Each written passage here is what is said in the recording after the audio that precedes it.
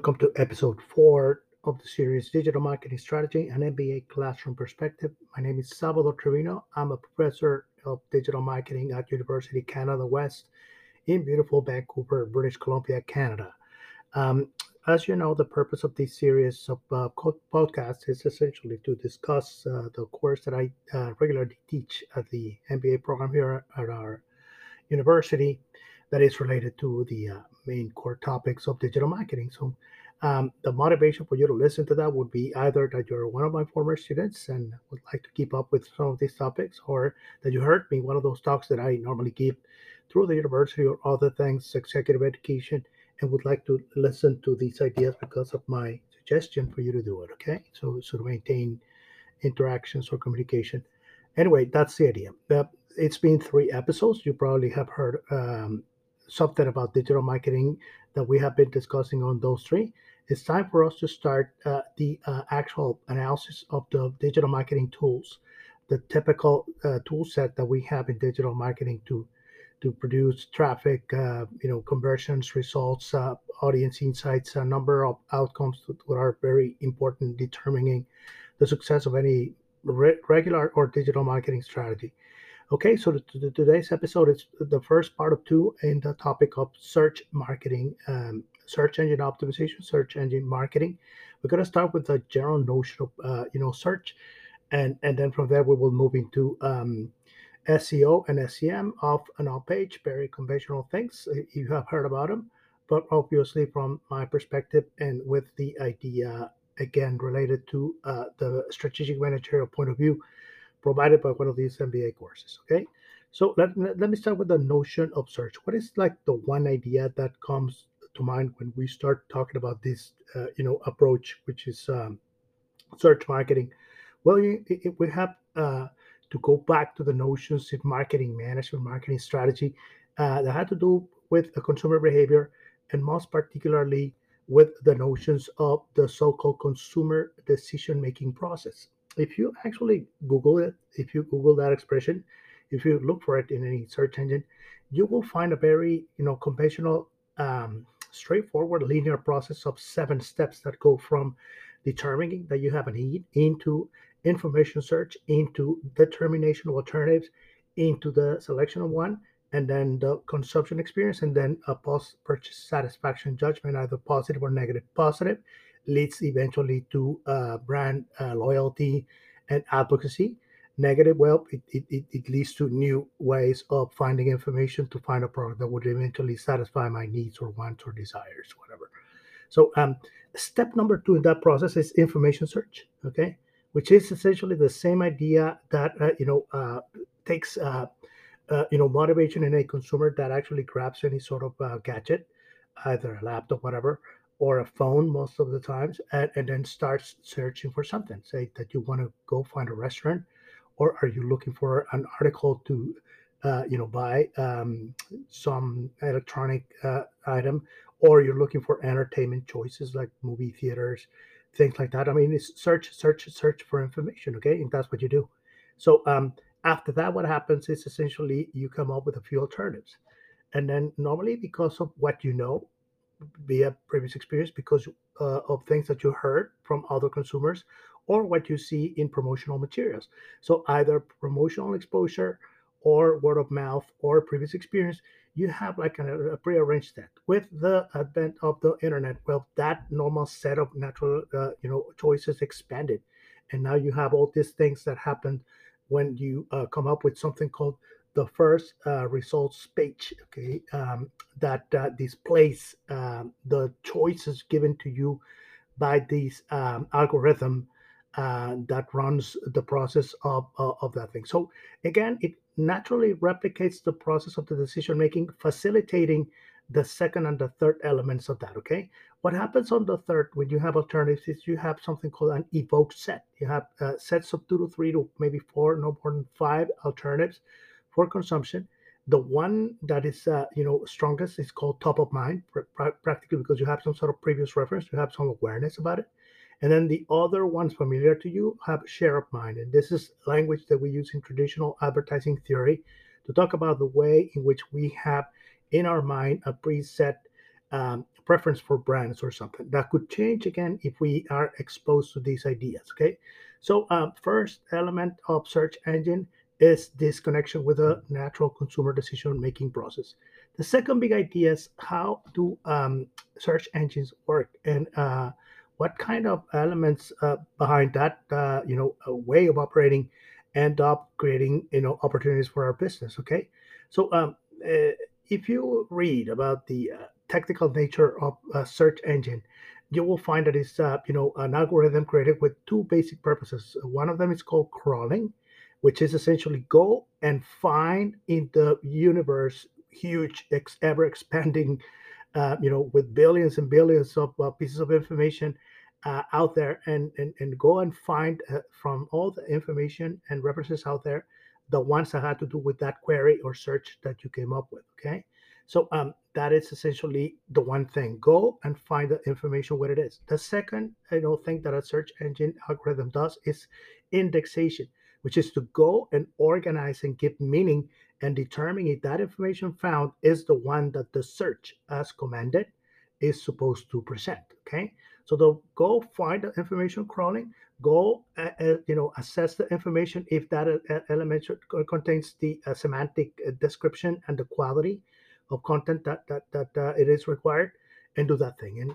And by providing all the myriad of combinations of algorithms that you can come up with these two things, you end up with a process of information allocation and information display. Okay, so that's essentially what it is.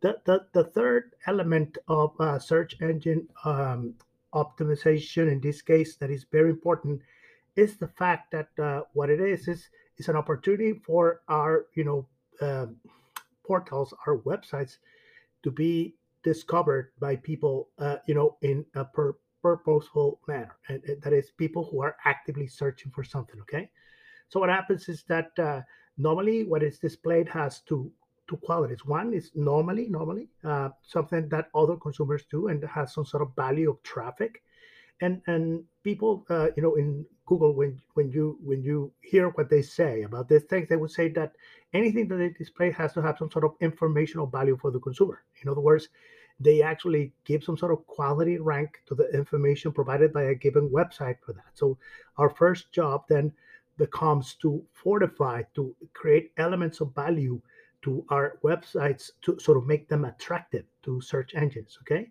and with that attraction, essentially end up generating traffic, and traffic begets traffic. In other words, more elements of traffic that would eventually lead into anything that we want them to do, actually any actions that we want them to perform, like analyze materials or write something like a recommendation, or obviously the most coveted thing, which is to buy stuff from or take orders from our website. Okay, so that's essentially what it is. And what we want to do then is a strategy that would do that.